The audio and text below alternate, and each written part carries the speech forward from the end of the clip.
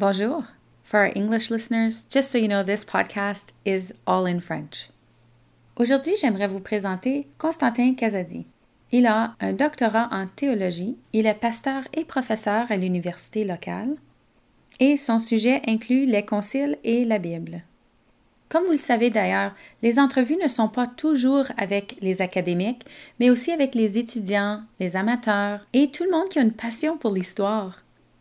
Vous avez remarqué sans doute que les sujets ici ne sont pas tous canadiens, mais je suis canadienne et francophone, je me nomme Rosie et ceci est mon podcast. Et maintenant, on va commencer le podcast History, eh?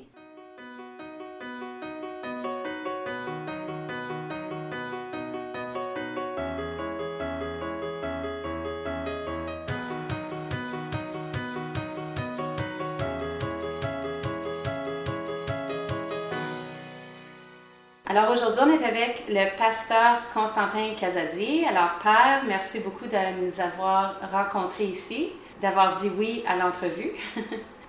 Si vous voulez présenter votre sujet, peut-être? Oui, j'ai voulu échanger avec vous sur les conciles Vatican II. Puis est-ce qu'on va commencer un peu avant le Vatican II? Bon, d'abord, le mot concile vient du mot latin concilium, qui signifie assemblée. Mais dans l'Église, c'est l'Assemblée qui est convoquée par le pape pour traiter d'un problème sérieux sur la foi dans l'Église. Alors, c'est pas juste un groupe normal. Non, c'est une réunion convoquée par le pape et qui réunit les évêques des grandes églises et qui se rencontrent là pour traiter un problème. Dans l'histoire, tout a commencé d'abord par l'Assemblée de Jérusalem.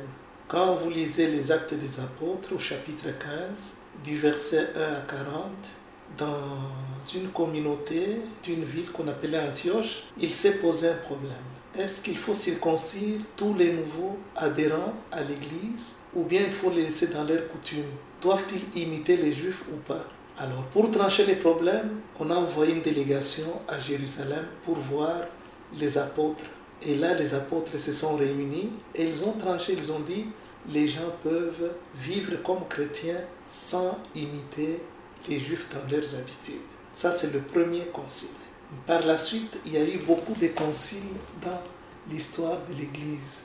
Mais le plus important, qu'on appelait concile œcuménique, c'était en 325.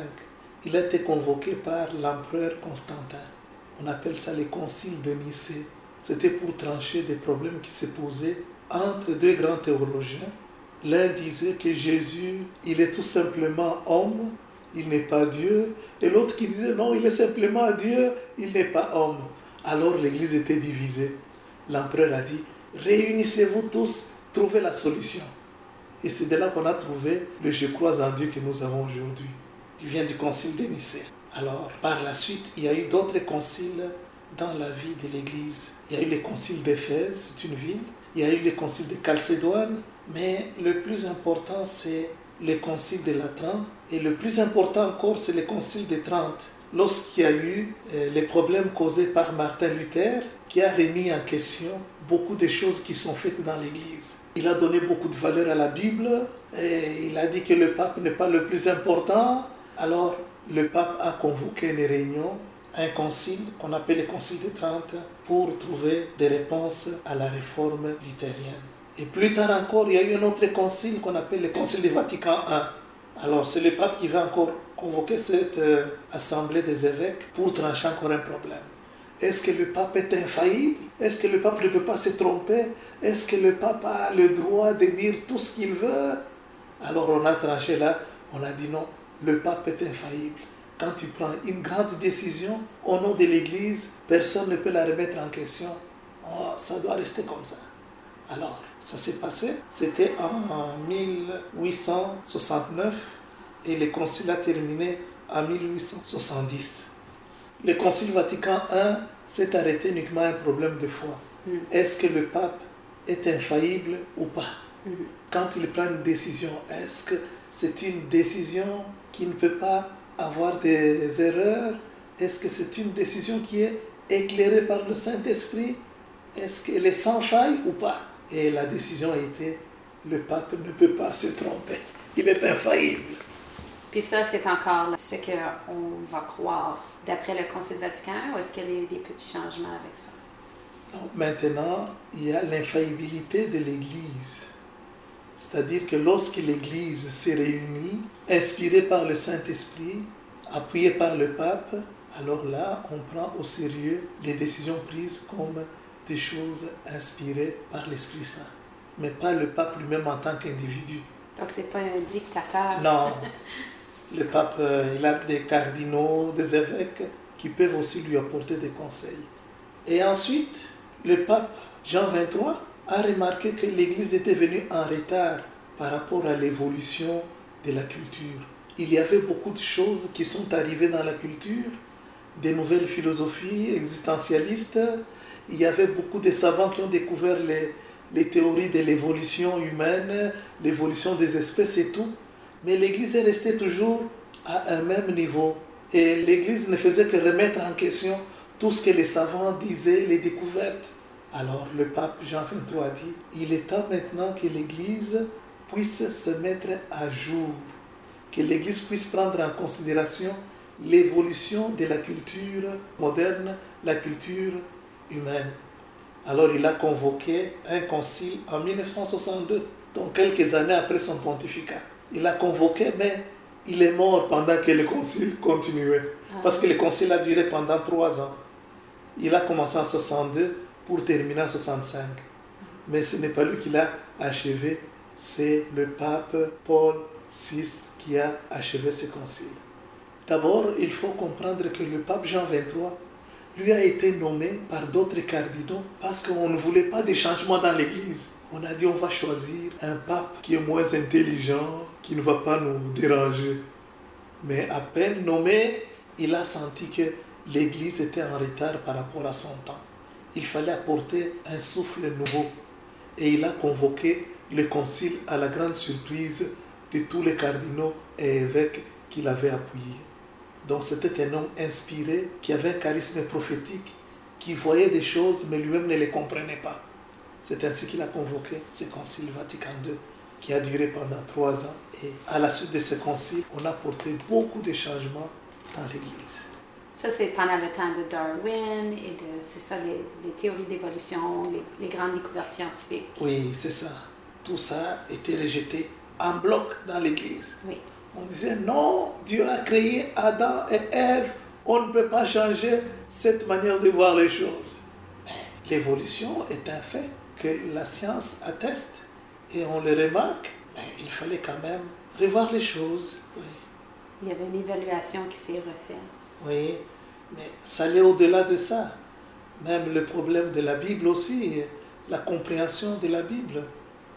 Alors, on a beaucoup travaillé pour que les chrétiens puissent avoir accès à la Bible et qu'ils puissent avoir une interprétation qui est beaucoup plus avancée. Et alors on a changé beaucoup de choses aussi au cours de ce concile. Par exemple, avant, toutes les messes étaient dites en latin. Alors au cours de ce concile, on a dit mais non, il faut traduire les Bibles dans les langues vernaculaires des chrétiens afin qu'ils puissent bien comprendre la parole de Dieu. Et la messe aussi maintenant, elle est dite dans les langues vernaculaires des peuples.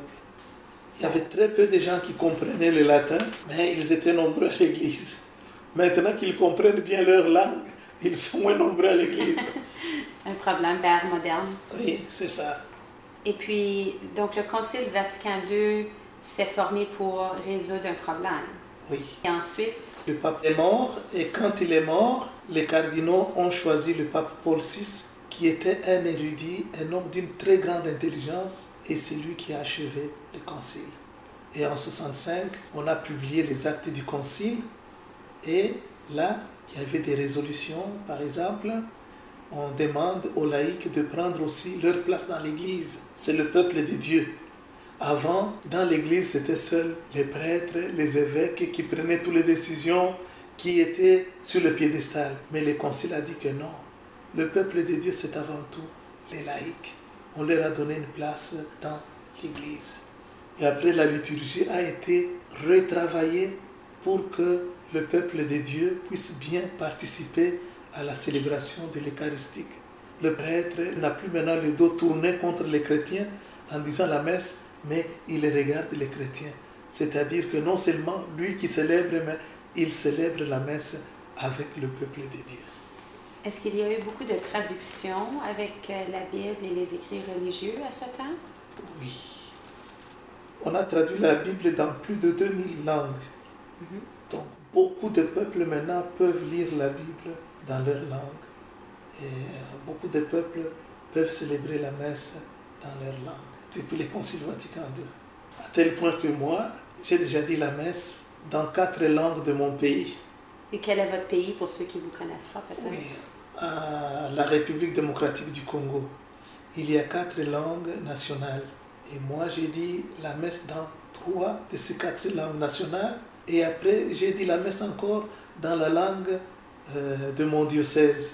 Alors, j'ai dit là-bas la messe dans 4 langues africaines. J'ai dit la messe en français. J'ai déjà dit la messe en anglais. J'ai déjà dit la messe en espagnol. Alors, je vois que maintenant, il y a une grande ouverture. Il y a toute une inculturation qui s'est faite. On a appliqué les résolutions du Concile Vatican II, surtout du point de vue liturgique, et aussi la prise en considération de la place des laïcs dans l'Église, mais aussi l'ouverture à la culture. Les prêtres sont invités à étudier et approfondir les sciences. Les sciences ne sont pas en contradiction avec la Bible. La Bible utilise un langage symbolique, mais ce n'est pas la science dans la Bible. On doit rechercher la parole de Dieu, mais on doit rester ouvert à toutes les découvertes et à tous les progrès qui se réalisent. Avez-vous des exemples plus modernes de nos jours, peut-être? Par exemple, dans l'Église, il y a eu un grand savant qui s'appelait le Père Théard de Chardin. Il était même dans l'Académie de France. Donc un grand savant qui était paléontologue, qui était historien, qui était biologiste.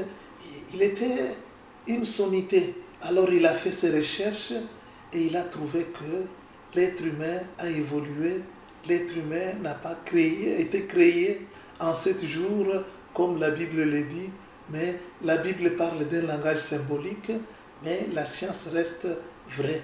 Donc la raison, la science n'est pas en contradiction avec la religion. Mais ce sont 2 manières de présenter la réalité qui sont différentes. Donc le Concile Vatican II nous a aidés à comprendre cela. C'est pour ça que c'est un changement important dans l'Église? Oui. Par exemple, avant on disait que c'est le soleil qui tourne autour de la Terre. Au temps de Copernic, Galilée. Maintenant, il n'y a aucun prêtre, aucun ecclésiastique qui peut affirmer de tels propos. Nous acceptons maintenant, sur base des réalités scientifiques, que c'est la Terre qui tourne autour du Soleil.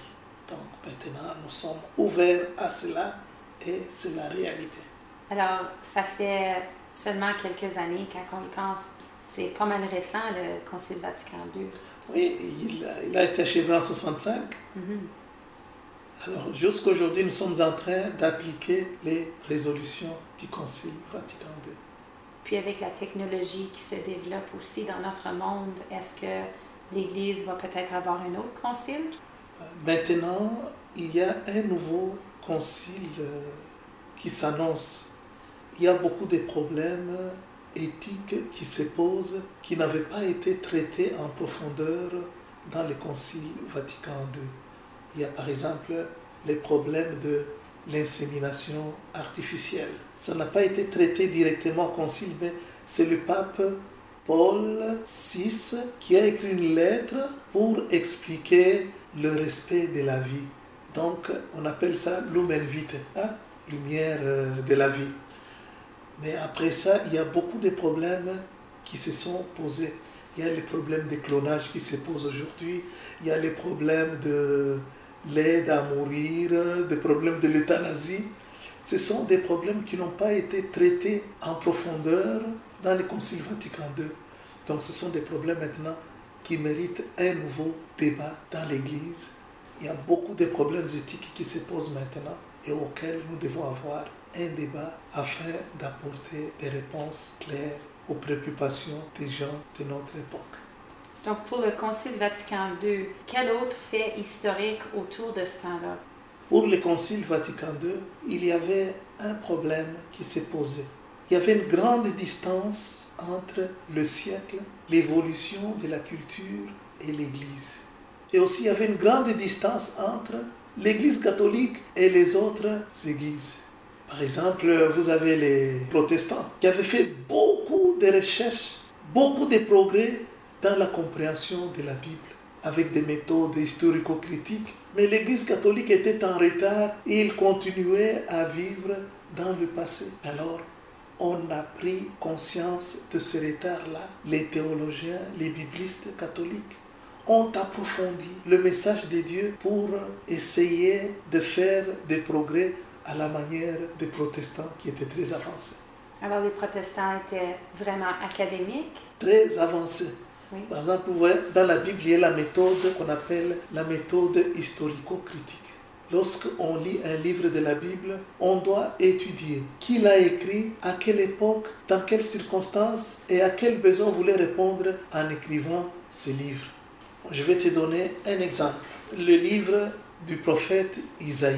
Il a été écrit par 3 personnes différentes. La première partie a été écrite avant l'exil de 586 avant Jésus-Christ.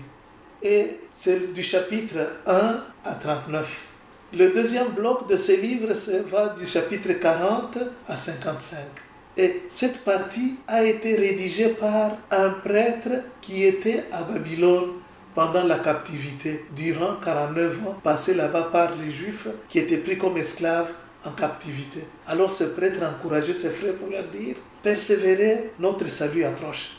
Et ça c'est de 586 à 537 avant Jésus.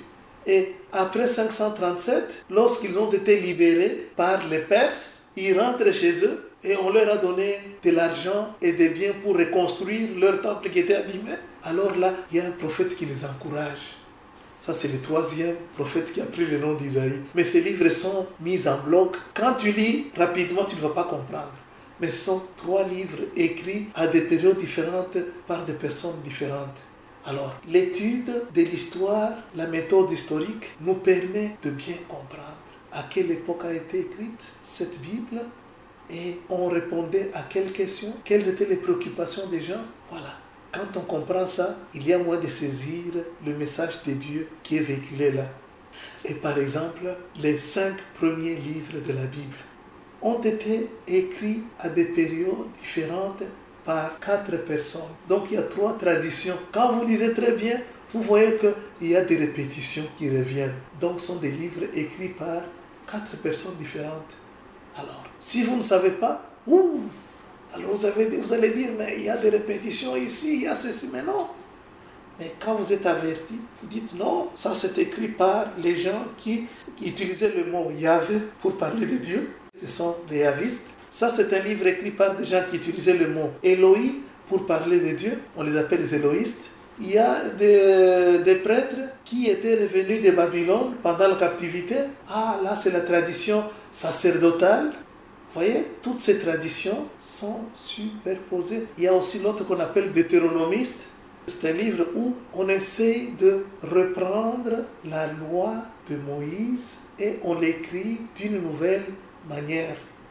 Alors, si tu n'es pas informé, tu diras que non, la Bible se répète. Mais non, ce sont des personnes qui ont vécu à des époques bien distinctes, qui ont glissé leur message et après on les a fondus, fusionnés et on a écrit la Bible. Alors tout ça, les protestants avaient déjà découvert et les catholiques étaient en retard. Alors avec les conciles, ils ont pris conscience et ils ont approfondi leurs recherches. Maintenant, ils sont bien aises dans cela. Pour ceux qui ne connaissent pas les différents livres qui commencent dans la Bible, comme vous l'avez dit, alors la Genèse, c'est la création. La création, oui. Ensuite, Deutéronome. Deutéronome, ça c'est la 2e loi, l'interprétation de la loi de Moïse, pour une nouvelle fois, oui. Puis ensuite... Vous avez les Lévites, qui parlent des activités des prêtres. Donc les prêtres dans ce temps-là? Oui, les prêtres, c'était des Lévites, l'organisation autour du temple et tout. Vous avez les nombres, comment s'est faite la distribution des terres lorsque les Juifs sont venus d'Égypte. En arrivant là, alors tous ces travaux de partage des terres, de ceci, de cela, alors on appelle ça nombre. L'Exode. Et Exode. l'Exode, c'est La sortie d'Égypte. donc des Juifs. Oui, quand ils ont quitté l'Égypte, ils ont traversé la mer Rouge à pied sec pour entrer au pays où coulait le miel, entrer au pays de Canaan. Alors ça, on appelle l'Exode. Ça, c'est quand Moïse a divisé la Oui, mer. Oui, c'est ça, oui. Si quelqu'un a vu le film où ce que Moïse Oui, c'est ça. divise la mer. Oui. Donc, tous ces livres-là, c'est dans l'Ancien Testament? Les 5 premiers, ce sont les livres qu'on appelle la loi. On les appelle aussi la Torah. On dit que ce sont les livres de Moïse, mais ce n'est pas la réalité. C'est pas juste Moïse. Non. Moïse ne peut pas parler de sa mort. Il dit que Moïse mourut. Donc ce n'est pas lui qui a écrit. Oui. Ouais. Et les 10 commandements de Moïse, ça se retrouve dans ces 5 livres-là? Dans l'Exode, oui, et dans le Deutéronome. Alors, l'Ancien Testament a été écrit en quelle langue? L'Ancien Testament a été écrit par plusieurs personnes. Il y a certains livres qui ont été écrits en hébreu, en araméen, une langue proche de l'hébreu. Alors, En grec il y a aussi certains livres qui ont été écrits en grec. et en latin? Non. Non, ça c'est plus tard. Le latin, c'est plus tard. Le latin, c'est Saint Jérôme qui a traduit la Bible en latin. Et Saint Jérôme était en quelle année? Les 300 quelque chose. Alors, après Jésus. Oui. Vous savez, l'Ancien Testament, là, c'est dans les langues sémitiques. Vous voyez, par exemple, quand ils vont à Babylone, ils ont écrit, c'est l'hébreu influencé par toutes ces langues-là. Par le babylonien? Oui, par toutes ces langues-là de l'Orient. Et quand ils arrivent chez eux, ils écrivent dans leur langue, dans l'hébreu. Oui. Mais le Nouveau Testament, comme certains livres qui ont précédé le Nouveau Testament, ce sont des livres qui ont été écrits en grec. Parce que les personnes instruites à l'époque de Jésus ou l'époque qui a suivi Jésus, l'époque de Saint Paul, les personnes instruites se formaient en grec. Le latin, c'était la langue commune de tout le monde, la langue de l'Empire. Mais les érudits parlaient le grec. Par exemple, Saint Paul, toutes ses lettres ont été rédigées en grec. Vous voyez ça? Donc, le Nouveau Testament était surtout en grec. En grec, oui. Il n'y avait pas des gens qui allaient étudier en Égypte, il n'y avait pas Alexandrie. Ça, c'est avant, ça? Oui. Vous savez, l'Égypte a beaucoup formé des gens de partout.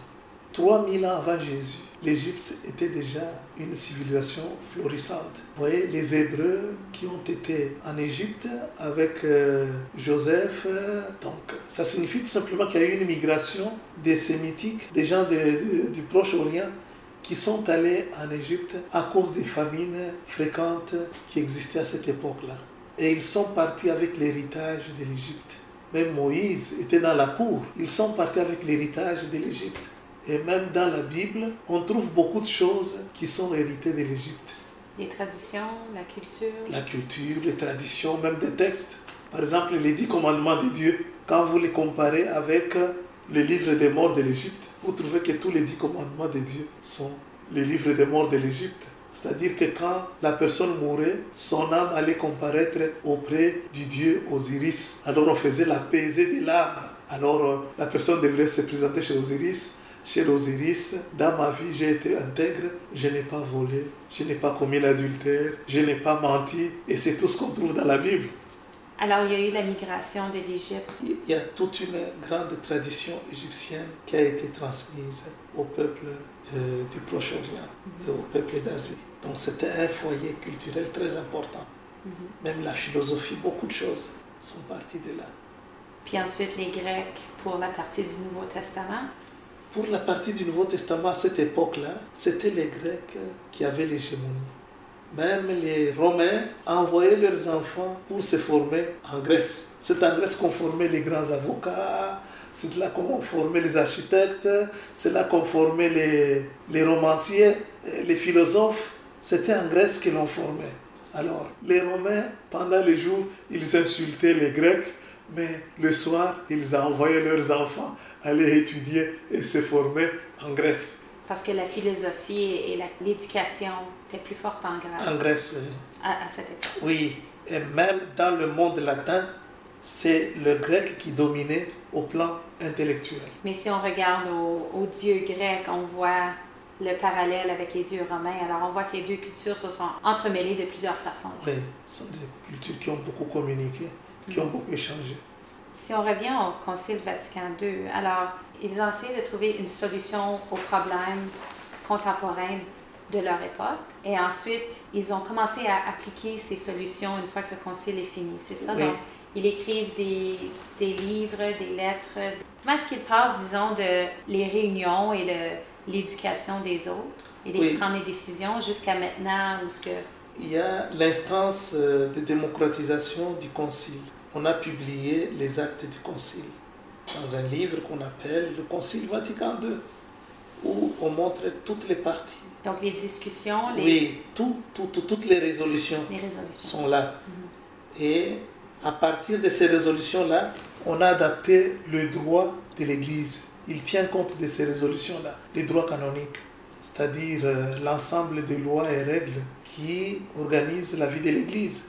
Donc cet ensemble de lois et règles qui organisent la vie de l'Église a hérité exactement les résolutions du Concile Vatican II. La liturgie, ça aussi, l'organisation de l'Église elle-même, tout ça a été tiré là. Puis ensuite, les résolutions sont mises en place par les églises internationales? Oui, les évêques gèrent l'Église en se référant à ces résolutions-là. Par exemple, à partir du Concile Vatican II, à partir de 1865, on a enlevé tous les anciens livres de liturgie qui étaient dans les églises. On a édité de nouveaux livres, de nouveaux missels, comment dire la messe, les sacrements, tout a été adapté. Pour adopter les nouvelles pensées scientifiques et... Oui. Par exemple, avant, le sacrement des malades, c'était le sacrement, on appelait ça l'extrême onction. C'était un sacrement qui était donné aux mourants. Mais avec le Vatican II, ce n'est plus l'extrême onction, c'est l'onction des malades. C'est une huile qu'on peut donner à quelqu'un qui veut se faire opérer, à quelqu'un qui se sent malade. Donc c'est une huile qui guérit les infirmités spirituelles et physiques. Pas juste avant de mourir. Non. Ouais. Et après ça, il y a des évêques, des prêtres qui ont refusé de changer cela. Comme l'évêque français qui s'appelait Monseigneur Lefebvre, lui a dit il faut continuer à dire la messe en latin. Il faut toujours porter la soutane. Un prêtre ne peut pas porter une chemise ordinaire.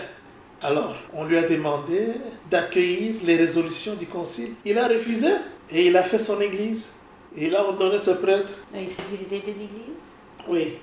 Alors, c'est une autre religion? Oui. C'est une religion catholique, mais qui ne reconnaît plus le pape. Il a commencé à ordonner ses prêtres. Lui a refusé, il a dit « Je n'accepte pas ces changements. Ça, c'est introduire le paganisme dans l'église. » Il ne voulait pas avancer. Pour lui, la messe doit être dite en latin. Mais le latin, comme vous l'avez dit, n'était pas vraiment la langue originale non plus. Non. Et Dieu ne peut pas dire la messe dans des langues païennes. Lui a refusé les tam-tams, les instruments païens, les instruments de la vie ordinaire qui commencent maintenant à prendre place au lieu d'utiliser l'orgue, le piano, qui était classique. Alors lui s'est opposé à ça. Et puis depuis le Concile Vatican II, avec les changements qui ont été faits, est-ce qu'il y a certaines choses qui ont eu, disons, comme un effet de vague ou qui a poussé les choses d'une façon qui était peut-être inattendue? Oui. Il y a une conséquence qui n'est pas très bonne, c'est-à-dire il y a un mouvement de sécularisme qui est né. Donc c'est une opposition à la tradition, c'est une tendance à dire que toutes les églises se valent maintenant. Ce n'est pas l'église catholique qui est la référence. Alors les valeurs de l'église catholique ne sont plus la norme pour tout le monde. Vous voyez, on est dans la sécularité, c'est-à-dire un laïcisme exagéré où on accorde maintenant de l'importance à tout ce qui est profane, même tout ce qui n'est pas chrétien. Ça doit être aussi reconnu comme valable. Voilà. Ça, c'est à cause que le Concile Vatican II avait adopté... C'est-à-dire que l'ouverture du Concile Vatican II à la culture a fait que certaines personnes sont allées plus loin Donc, ils ont mis à côté toutes les valeurs chrétiennes qui faisaient le patrimoine même de notre monde. Ils les ont mis à côté. Ils ont maintenant dit que toutes les valeurs sont équivalentes. Ce qui est profane, ce qui est chrétien, chacun peut trouver sa réponse. Alors on est tombé dans un laïcisme. Ça a commencé avec le Vatican de 1965. Ça continue tout doucement. Mais on est allé plus loin, comme au Québec. On ne peut plus enseigner la religion dans des écoles. On ne peut pas porter les insignes religieux dans des lieux publics. On ne peut pas dire la prière avant une réunion publique. Vous voyez? Donc l'État devient purement laïque. Est-ce que ça l'applique à plusieurs autres religions au Québec? Donc les symboles religieux, ça serait pas juste catholique, ou est-ce qu'ils ont changé ça juste pour les catholiques ou les chrétiens? Non, mais ils vont loin. Donc leur sécularisme ne concerne pas tout simplement l'Église catholique. Ils ont la même agression envers les musulmans. Ils veulent que le monde dans lequel les gens travaillent puisse être un monde neutre, où aucune religion ne doit prendre le dessus. Alors tout le monde est au même niveau? Au même niveau, oui. Il y a une diversité, mais aucun privilège pour une religion qui doit montrer aux autres quoi faire. On n'a pas vu ce mouvement-là en Ontario? En Ontario, il est moindre qu'au Québec. Au Québec, c'est plus fort. Et en France aussi, c'est plus fort. Puis vous enseignez des cours d'histoire des différentes religions. Et est-ce que vous voyez des fils à travers de toutes les religions? Est-ce que vous voyez vraiment un élément similaire? Oui, un peu partout, il y a toutes les tendances. Il y a des extrémistes, des modérés, des conservateurs, des progressistes. Dans toutes les religions, ça existe. Alors, dans l'Église catholique, on a vu Luther et Calvin. Luther était un réformateur. Il a remarqué des anomalies, selon lui, et il a apporté des solutions. Alors, pour ne pas être sous la dépendance du pape, il a préféré se distancer et il a organisé aussi la manière de former les responsables des églises, donc les pasteurs. Et ils mettent beaucoup d'accent sur la parole de Dieu parce qu'ils n'étaient pas évêques, ils ne pouvaient pas ordonner des prêtres. Donc ils se sont arrêtés à la parole de Dieu, à la nomination des pasteurs. Et dans leur célébration, il n'y a pas l'Eucharistie comme chez les catholiques, mais la parole de Dieu a une grande importance. Puis dans l'Église anglicane, le roi Henri VIII a brisé son peuple du pape. Mais la religion comme telle ressemble beaucoup aux catholiques. C'est juste que le pape, c'est pas la tête de l'Église, c'est ça? Dans l'anglicanisme, c'était l'Église catholique. Comme le pape a refusé de bénir le mariage du roi, Henri VIII, alors Henri VIII a dit « Désormais, c'est moi le chef de l'Église anglicane ». Mais ces évêques sont restés là. Ils avaient le droit d'ordonner d'autres prêtres. Alors ils continuent, ils sont reliés à Saint-Pierre, et ils ont l'Eucharistie, ils ont le vin de messe qu'ils transforment en sang du Christ. Alors ça continue. Et Élisabeth a pris la relève et elle a vraiment continué. Ils ont continué, oui. Et il y a des efforts maintenant pour le rapprochement entre les anglicans et les catholiques. Il y a beaucoup de ressemblances. Mais ils ont pris beaucoup de distance sur le mariage des gays. Alors, et les femmes aussi, je crois. Et les femmes aussi, on leur accepte d'être prêtres. Alors, il y a même certaines branches de l'anglicanisme où il y a des évêques femmes. Alors, tout ça fait que l'Église catholique met beaucoup de temps pour se rapprocher de l'Église anglicane. Il n'y a pas beaucoup de femmes qui font partie de l'Église, comme pour être prêtre ou pour être évêque à l'Église catholique. À l'Église catholique, jusque-là, l'ordination sacerdotale et diaconale et épiscopale est réservée uniquement aux hommes. Les femmes peuvent avoir les ministères de lecteurs, les ministères d'acolytes, mais pas accéder aux ordres. Il y a 3 degrés de l'ordre, le diaconat, le presbytérat et l'épiscopat. Les femmes ne sont pas admises à l'ordre dans l'Église catholique. Mais il y a des revendications, il y a des femmes qui demandent leur droit d'avoir accès au sacré. Comme les anglicans. Oui. Puis ensuite, les prêtres mariés. Alors, dans l'Église catholique, la tradition, c'est que le prêtre ne se marie pas. Il y a des églises catholiques d'Orient. Dans l'Église catholique d'Orient, les prêtres peuvent être mariés ou célibataires. Il y a les églises maronites. Il y a des prêtres mariés et des prêtres célibataires. Alors, tu vois, dans toutes ces traditions, dans l'Église catholique de rite romain, les prêtres doivent être célibataires pour exercer son ministère. Mais pour une personne qui était déjà mariée, son épouse meurt, l'Église l'accepte, il peut être prêtre. Et pour les prêtres anglicans qui étaient déjà mariés et qui ont dit « nous voulons rentrer dans l'Église catholique », on les accepte avec leurs épouses dans l'Église catholique. Alors, c'est pas 100% que les prêtres sont jamais mariés. Oui, ça dépend de la géographie et aussi ça dépend de l'histoire de chacun. Alors ça, c'est les petites branches catholiques? Pas des petites branches, mais c'est la même Église catholique, mais avec des rites différents. Et puis quand ça vient à choisir les papes, c'est une tradition qui vient de l'ère pré-médiévale, dans le fond? Oui, c'est-à-dire que quand le poste du pape est vacant, le doyen qui est là, des cardinaux et le secrétaire, il convoque tous les cardinaux qui ont le droit de voter, c'est-à-dire tous les cardinaux qui ont moins de 80 ans. Autour du monde, oui. International. Oui. Alors ils arrivent là, ils s'enferment, on appelle ça conclave. Et là, ils font les élections, mais pendant qu'ils font les élections, ils ne peuvent pas téléphoner ni communiquer avec l'extérieur. Alors dès qu'ils choisissent le pape, on fait sortir la fumée blanche, alors Habemus.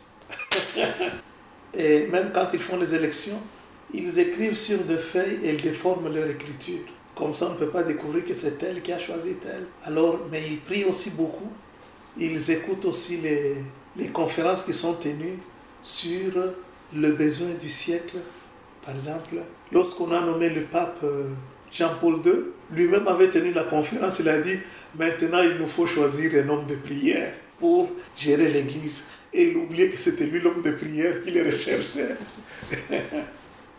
Alors, pour chaque fois qu'on choisit un pape, il y a toujours une démarche à suivre, mais il y a aussi un besoin. Un besoin de l'heure, un besoin de l'époque dans l'Église. Par exemple, lorsqu'on a nommé le pape Paul VI, on avait besoin d'un homme, un savant, pour diriger le concile jusqu'au bout. C'était un bon choix. Parce que la mort du président était brusque? Brusque, oui. Okay. Et quand on a choisi Jean-Paul II, lui m'avait dit, nous voulons maintenant un homme de prière. Et c'était lui. C'est quelqu'un qui passait beaucoup d'heures devant la croix de Jésus. Il entrait même en transe. Il suit la spiritualité de Saint Jean de la Croix. Et c'est un homme de prière. Il prie beaucoup, surtout il a la dévotion de la croix de Jésus. Chaque besoin, on va retrouver la qualité dans le pape. Oui. On cherche la personne qui peut bien parler, qui peut bien se faire comprendre, qui peut bien présenter la parole de Dieu, le message de Dieu à un moment déterminé de l'histoire.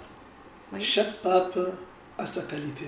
Le pape Jean XXIII, comme je venais de te le dire, il était prophétique. Il avait un charisme de voir des choses très importantes, mais il ne savait pas comment les faire avancer. Donc il a convoqué, ça c'était une grande qualité qu'il avait, il a senti la nécessité d'une mise à jour. Parce que le Concile Vatican II visait un aggiornamento de l'Église, une mise à jour de l'Église. Mais le pape Paul VI, lui, c'était un intellectuel. Il a réussi à faire avancer le Concile et à trouver des résolutions. Il a posé même le problème de respect de la vie à travers sa lettre encyclique Lumen Vitae. Et après lui, nous avons eu le pape Jean-Paul Ier. Ça, c'était le pape du sourire.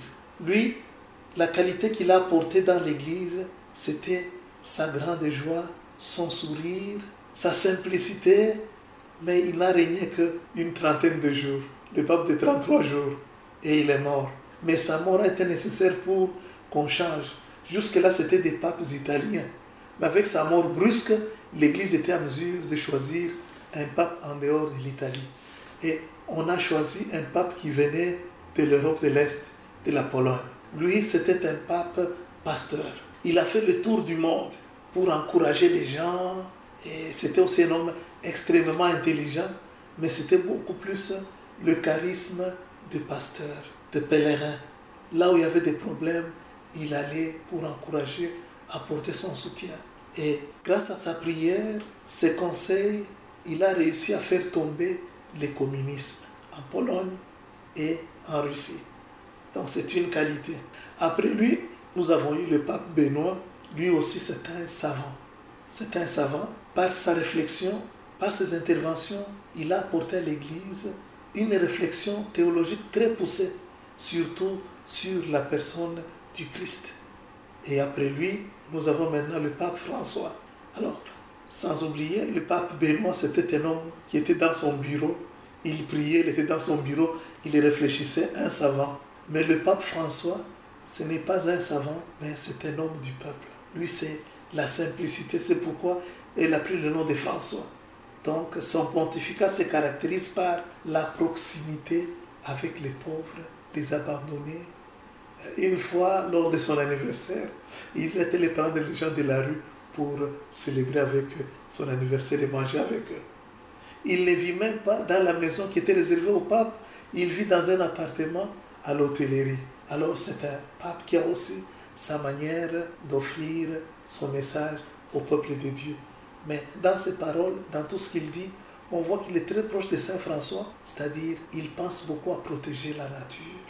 Il pense beaucoup au sort des pauvres, au sort des sans-abri, au sort des personnes abandonnées. Quand il fait ses visites, il a une préférence très prononcée pour laisser pour compte. Ouais. Donc chaque pape a son charisme, chaque pape a son don, chaque pape a ses particularités. Puis, avez-vous quelque chose d'autre pour le Concile Vatican II? Oh, tout ce que je peux dire est que le Concile Vatican II a permis à l'Église de se réconcilier avec la culture. Il y avait un grand écart entre l'évolution de la culture et la place que l'Église tenait dans le monde. Alors, si aujourd'hui nous sommes capables de faire des progrès, c'est à cause de l'impulsion donnée par le Concile Vatican II. Mais grand merci encore. Merci.